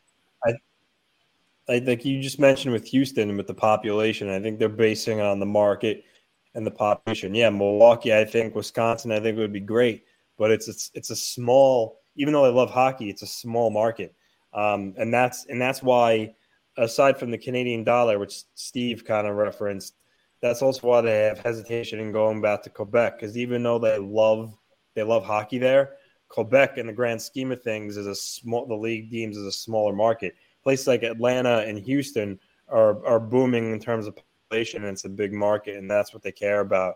And it seems if it does happen, you got to think it's going to be Houston as well, because you can't just give Atlanta a team because then the league's unbalanced. It's an odd amount of teams. So if they do expand, you got to believe it's going to be Atlanta and Houston. That's an easy situation. Again, Houston in the West, Atlanta in the East, and they don't have to do a lot of heavy lifting, so to speak, in terms of realignment. Atlanta maybe goes into the Atlantic, or maybe they go back to the 3 divisions in each conference. But I think it's easy for the league to fit in Houston and Atlanta. And Houston has a history with hockey with the Arrows, so that's another thing that would factor in. They've proven that they can be a hockey market, albeit at a lower level, and then the WHA, where the Arrows originally came from. But I think Houston can work. I would love to see Quebec City back again. I just. As Stephen was talking about with the Canadian dollar, and it's the escrow when it comes down to is what he's saying. It's just that if the Canadian dollar drops, that can really cause a lot of problems. And the Canadian dollar is a very volatile thing we've seen. So I don't know how viable Quebec City is. Hamilton is another name that's been thrown around in Canada. For Canada, they are sort of a bigger market. The only thing I would really worry about is just the fan base and it being too close to the Toronto Maple Leafs. That's what I think would really kill them. Kind of like how Hartford got killed by having Boston and the Rangers too close to them. Mm. That's what I think would really, really hurt Hamilton. Well, also, there's always been talk about a second Toronto team. Sorry, Anthony, go ahead. Steven's saying here with Atlanta in the suburbs, he's right. Kevin Weeks, though, he mentioned North Duluth, but it was Butcher Gross's original tweet. He said it would be Alpharetta. I don't know exactly where Al is in Atlanta. I guess it's closer to a suburb, but he said that's where the team would go, Alpharetta, wherever that is. One of our viewers last week was talking about how that was like an upper middle class type area where there's some money, but said that he didn't think that it would really catch on because there's not much of a desire for it in that area. And also the Braves are there, and the Braves have been a disaster in that area, if I recall what he said. Yes, that's another thing that was mentioned. The Braves were there for a bit, and they did not prosper in that area. So, but the NHL is and Atlanta, they're sort of like that couple that keeps trying to get back together, even though they're going to end up beating each other up or something. You're like, just move on. I mean, Granny's mentioned in Kansas City right here. I think that's actually a pretty good that's a pretty good option, but that died down ever since the rumors. I haven't heard a peep about Kansas City since the rumors of the Islanders moving there 20 years ago. I think Kansas City's behind Houston and other locations. So maybe further down the line, but if they do expand soon, I do think it will be Atlanta and Houston as the two teams. Well, they definitely want to get into Houston, and they've been talking about that one for a while. Jason right here is asking, is anyone going to the game tomorrow night? And this is where I have to smile and say, yeah, Jason, I'm going to the game. Unfortunately, I'm crossing the Devils off my mark on the road list, so I might see you at Penn Station as I walk by. Even though I'm, it'll be my first time going to the Rock, and I can't wait to see that. So hopefully there'll be some good video content for everybody. Phil, you were talking about Gary Bettman and the NHLPA that they might be able to raise the cap. Yes. So there's word that they would be open to talking about raising the cap. So this is from Frank Saravalli on his Twitter from 4:49 p.m. NHL Commissioner Gary Bettman signaled that he's willing to negotiate a salary cap increase for 2023-24. The question is, what does Bettman want in return from the NHLPA? As new NHLPA head Marty Walsh set to take the helm, we have an idea of what might be. So Saravalli, and I'll read the article to you guys. So NHL Commissioner Gary Bettman fired up the bat signal at the conclusion of the general manager's meetings on Wednesday, letting incoming NHL Players Association Executive Director Marty Walsh know publicly that he is willing to negotiate on the league's hottest button issue, salary cap increase for next season. In other words, game on. Walsh is set to officially succeed Donald Fehr as the Players Union head on Monday, his first day in the job after transitioning from his government post as the U.S. Secretary of Labor. And how next season's salary cap is bargained will be the first significant window into how the relationship might unfold between Bettman and the fifth union counterpart of his tenure. That's insane. Fifth of his tenure. As first forays go, this one will be interesting. By the letter of the NHLPA collective bargaining agreement extension negotiating in 2020, Bettman doesn't have to do anything. Told reporters in Florida on Wednesday that the remaining debt owed from players to owners as a result of pandemic damages projected to be approaching $100 million in that range at the end of this season. Even if $1 is owed on the CBA, is owed on the debt, the CBA calls for a scant $1 million increase in next season's salary cap, which is why all 32 GMs left the meeting with $83.5 million set as their expectation. However, Bettman left the door open for a larger increase, saying for the first time that the NHL is open to discussion, when discussion in quotes, because we know how that can go.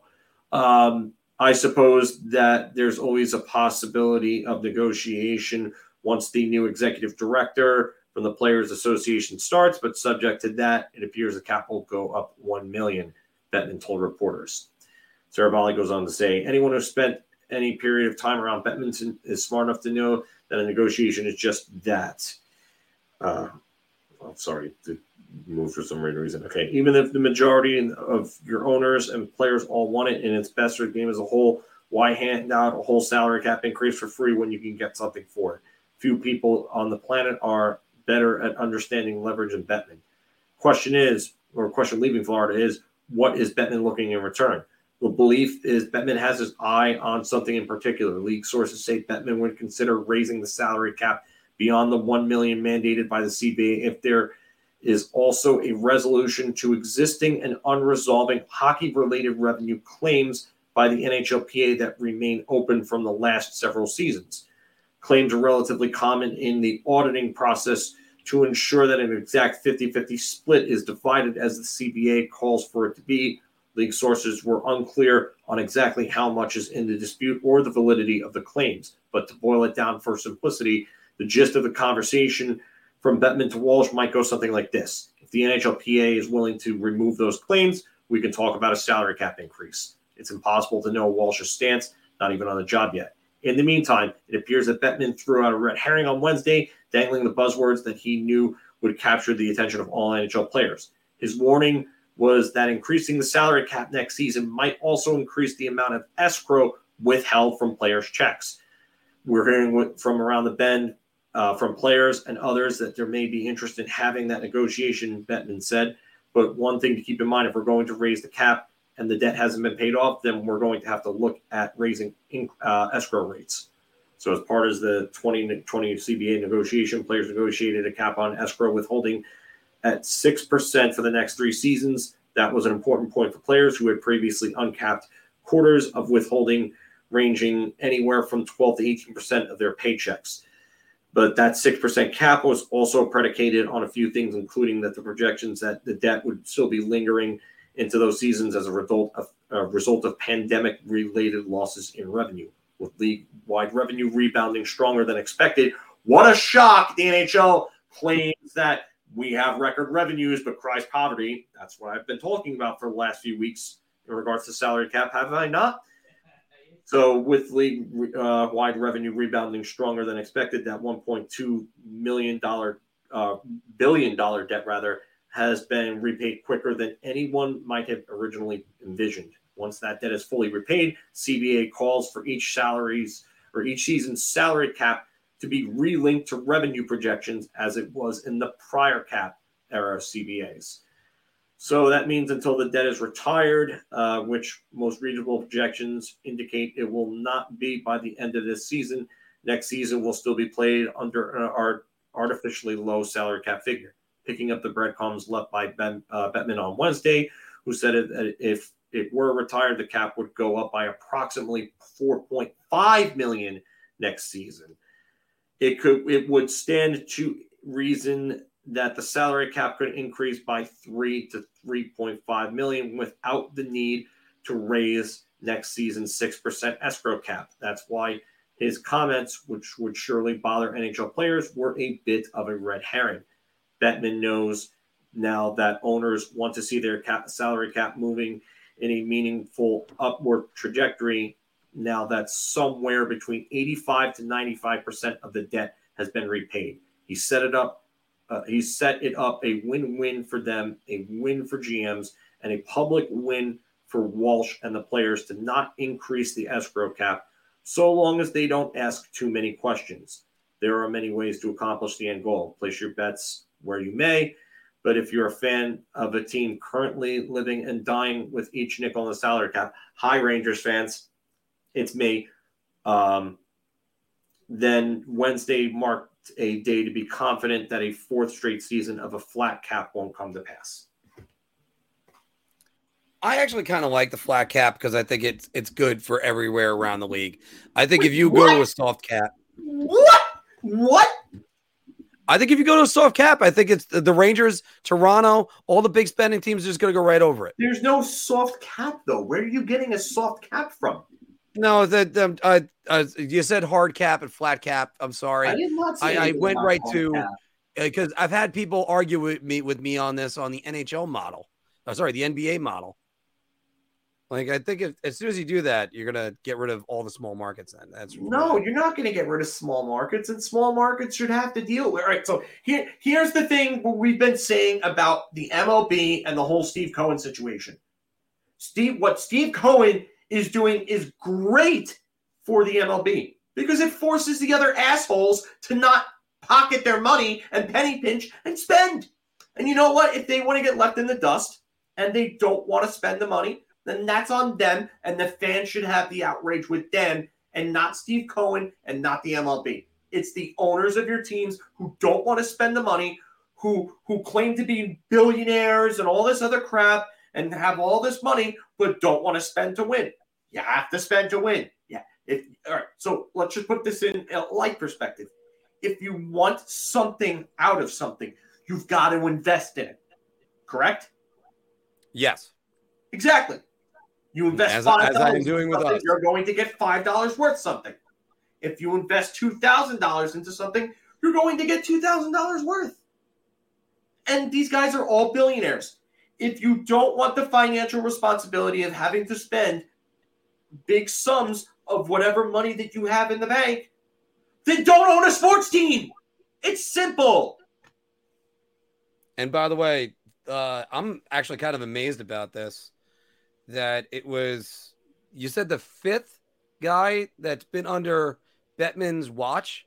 And I think that's been since NHLPA head under Bettman's watch, according to Sarah Valley's article. Right. So I think 92, 93 was his first season. Bettman, no, I believe it was 93, 94. 93, 94. Okay. But he was named 30 years ago. Yes. So he's still, all right. So fortunately, he missed Vacant, which was a good one. And even more fortunately, he missed Eagleson, which was another disaster. Yeah. But Goodenow, Bob Goodenow, Ted Saskin, Paul Kelly, Ian Penny, Michael Lay, those were two interim ones. And Donald Fear, Jesus. I mean, I guess they didn't count the interim ones. So, yeah, wow. And I can't believe, I actually can't believe Donald Fear didn't destroy the NHL, because he was a nightmare for MLB. Well, I mean, not really a nightmare, but he did a lot of good for MLB and he did a lot of bad for MLB when he was running there. You know, it's funny because this is actually a great comment from Joe here. Baseball has more parity among the champions than all of the hard cap leagues. And you're complaining about a soft cap? And that soft cap wasn't even brought up in this, because this whole thing has nothing to do with soft cap. Right. I ended up hearing soft cap, flat cap at the end and injecting. And you thought hard cap for some reason. No, flat cap is just flat cap. Flat cap is just that it's been flat because of COVID reasons. So, yeah, not going up. But,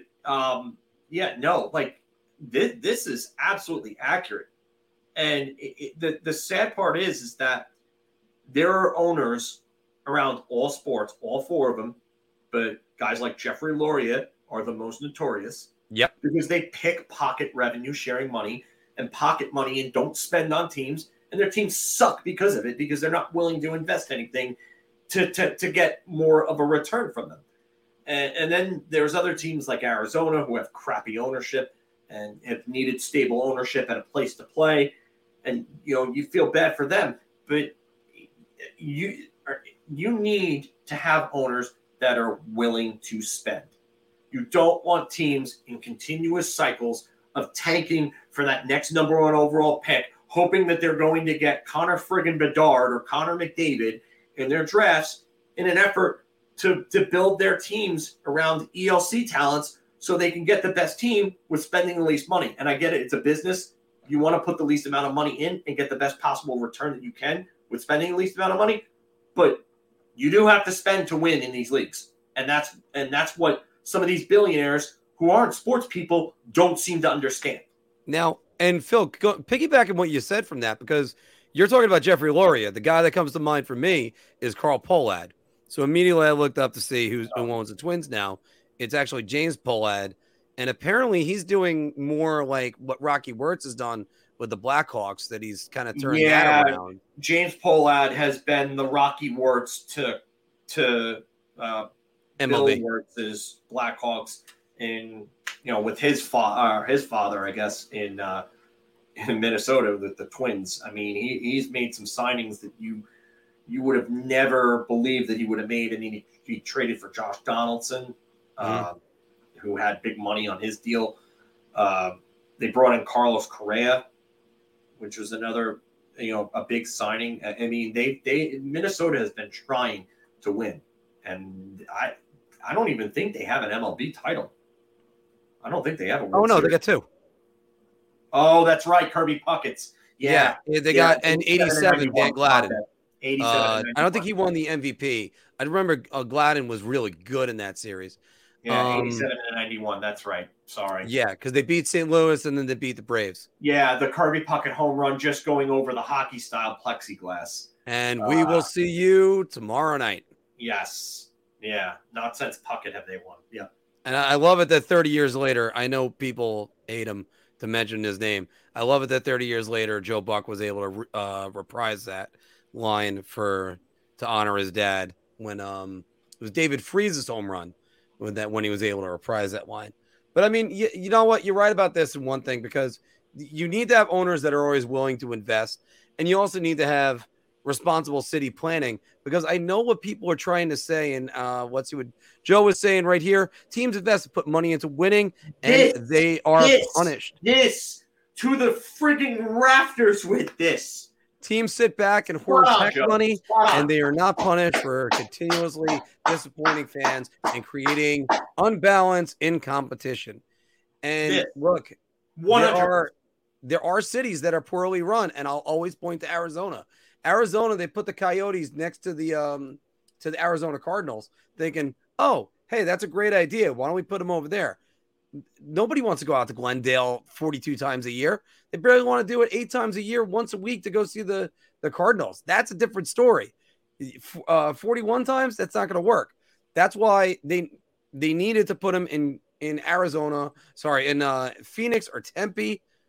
And now that's what they're trying to do. Now you get some other teams, as we were talking about before, that they'll just pocket the money and say, "No, we're not spending one more dime than what we have to." I mean, I think the NHL has done a great job with parity. I think a lot of teams have had a lot of parity, and it's gone very well. This is just beyond accurate. Beyond accurate. I mean, you punish the NHL punished teams like the Rangers, like Toronto, like the Flyers, because they wanted to spend money to win. And really, when you think about it, the goal should have been to get the smaller market teams to spend more money and to be more competitive. And it does create an unbalance in competition when you have the same teams in the league over and over again trying to get, like I said, the next Connor Bedard or build up a team of ELC players, because they think that if they get the first overall pick and they get all these high picks, that all of them are going to pan out. And they're going to have a team full of ELC superstars, and they're going to win a Stanley Cup, and they're going to be a dynasty. That's not always how it works. You have to have balance with these teams. That is so few and far between. It's not a good strategy, Phil. No, it's not. It's not. Look at the Quebec Nordiques. 3 number 1 overall picks in a row. And the players that they took with those picks, Matt Sundin in 89, Owen Nolan in 1990, and Eric Lindros in 1991. And we all know what happened with Lindros. And Nolan was traded for Sandy Zozelinch at the beginning of Colorado's inaugural season in 95-96, 8 games into the season. And Sandy Zozelinch helped them win a cup in 96. And then Matt Sundin, well, that was a bad trade. If you actually go further down in that trade, let's say we do the trade tree on that one, a la Steve Dangle, that Matt Sundin becomes Wendell Clark becomes Claude Lemieux becomes 2 Stanley Cups. Yes, I understand that, but you gave up Matt Sundin for Wendell friggin' Clark, which is not a good move. But it's just that you and look at Edmonton. Edmonton was another team. So they picked first overall in 2010 with Taylor Hall, first overall in 2011 with Ryan Nugent-Hopkins, first overall in 2012 with Nail Yakupov. They had the 4th pick, I believe, in 2013. And that ended up being what's that? No, they traded for Griffin Reinhart. That's right. The Islanders, they traded for Griffin Reinhart. Yeah, that ended up being Matt Barzal. That was a real bad move. And then Peter Chiarelli had his best. Yeah, and then 2015, they got Connor McDavid. And you know what? Yeah. 2014 was Leon Draisaitl. That was another top 5 pick. I mean, it just for every Pittsburgh Penguin, there's an Edmonton Oilers situation, or Quebec Nordiques where it doesn't work out like that. So, I mean, the cap floor isn't pointless. It's just, I do agree that they need to get rid of the whole taking dead money from retired players thing. That's got to be a loophole that's got to be figured out in the next deal. Yeah, I think I think that's something that's, you got to use it and try to figure that. I think you can actually figure that out among the league. I don't think you'd have to open up the CBA and do it all over again. No. But because I know people are talking about this, and I was potentially thinking about either writing an article or making a video about this, Phil. But as far as I'm concerned with it, I have no problem with what the Coyotes are doing. They want to build up their assets. That's fine. They're going to do that. Yeah, I think they're going to start working on it next year, building the team. All right, so then don't let it count against the actual cap. Still make them spend, and you could still let them do that.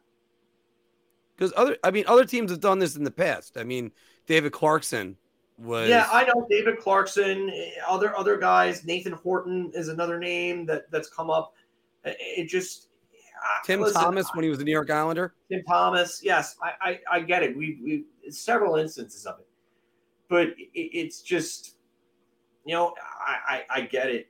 I do get it. They want assets, but the types of assets that you're getting in these deals are not.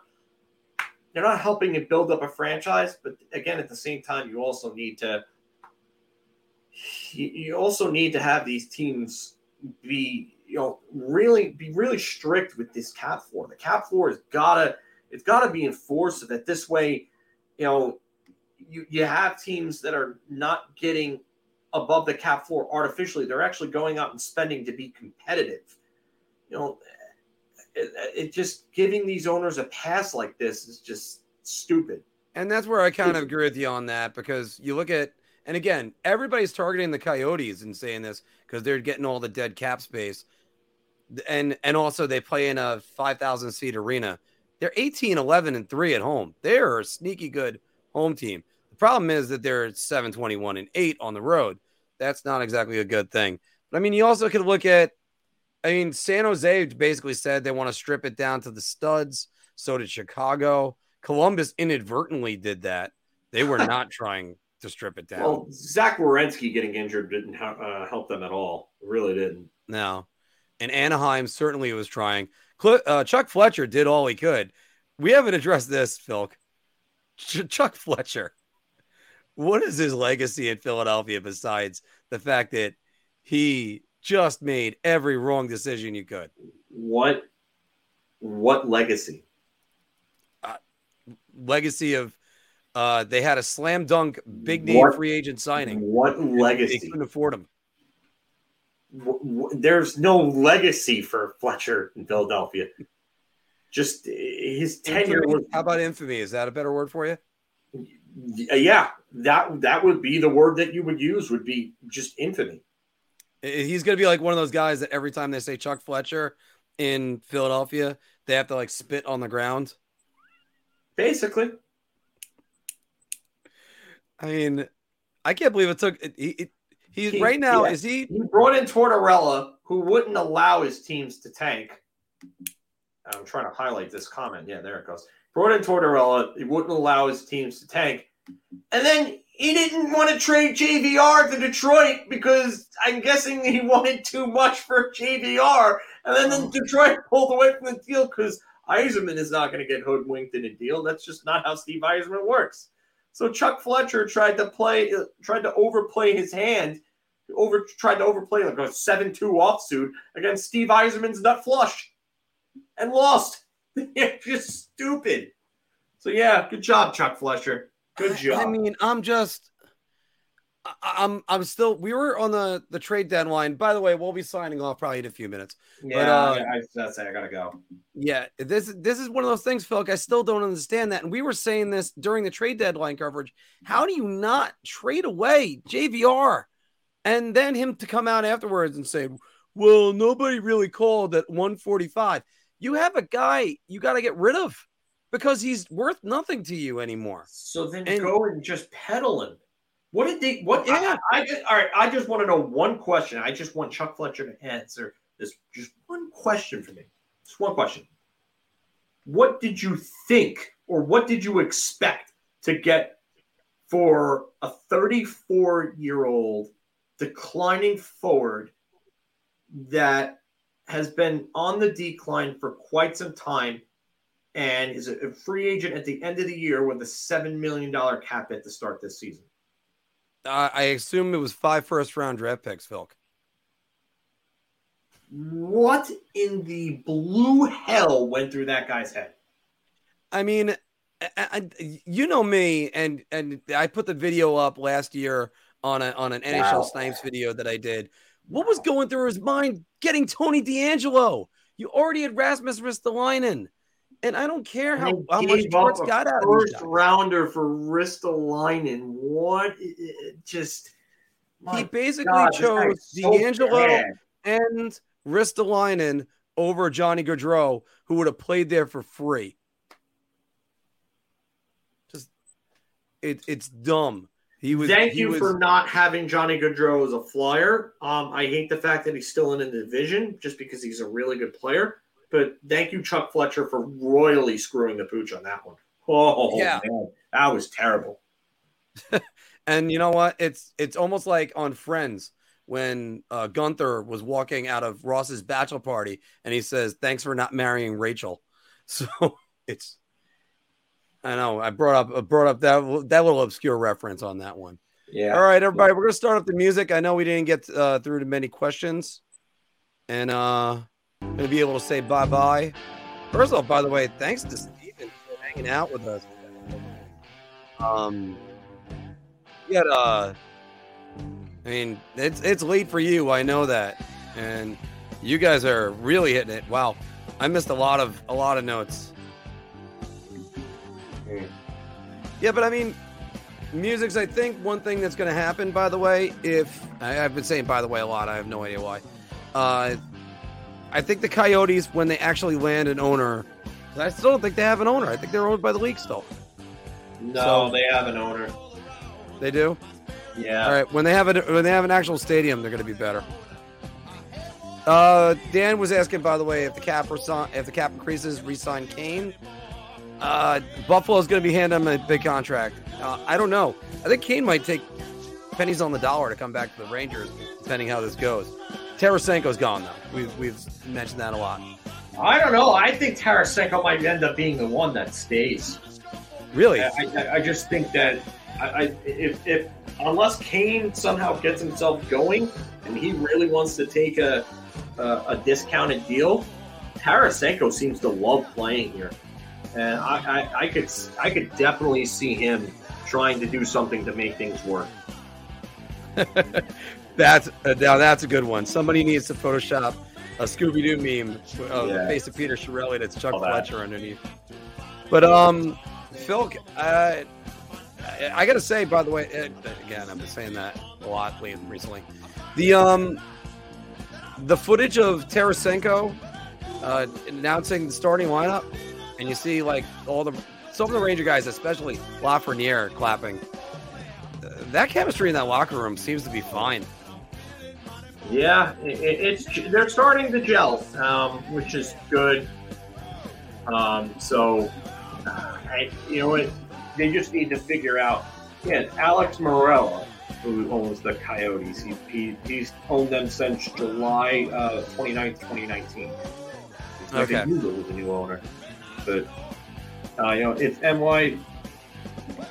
Here's a good question: if New York says 5 years, $5 million, does Tarasenko say no? I don't know. Maybe he wants more, but I mean, if he likes 5 years, $5 million, do the Rangers say no? I don't know if the Rangers say no at that point. I mean, they need right wing depth. They really do. Right. And if their right wing depth without him and Kane is Capo Caco and nothing else. Yeah, that is a good point. I think it still depends on what they're going to be doing in this postseason. I still think they're going to use. I've been saying this all along. They're going to use this like an extended preseason, figure out what they got, and the thing is, can they flip the switch in the final week of the season? So, I mean, even Mike Rupp was talking about this today. Yeah. So, let's see some defense. Phil, last words on the show tonight.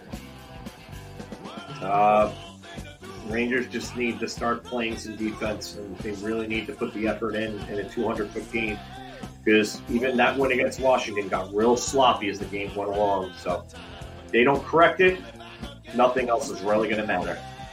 I agree with you 100%. They got to correct their I think their offense is going to be fine. I think their defense, their team defense, has got to improve.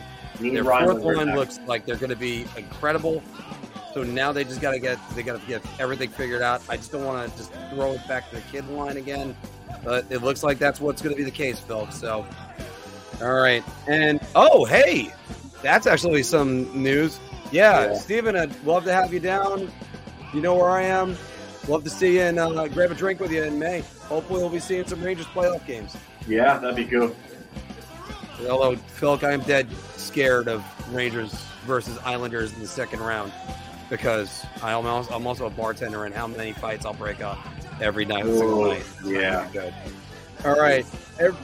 Everybody, thanks very much. Don't forget to leave us a like in case if you haven't, and we will be seeing you very soon. The Rangers.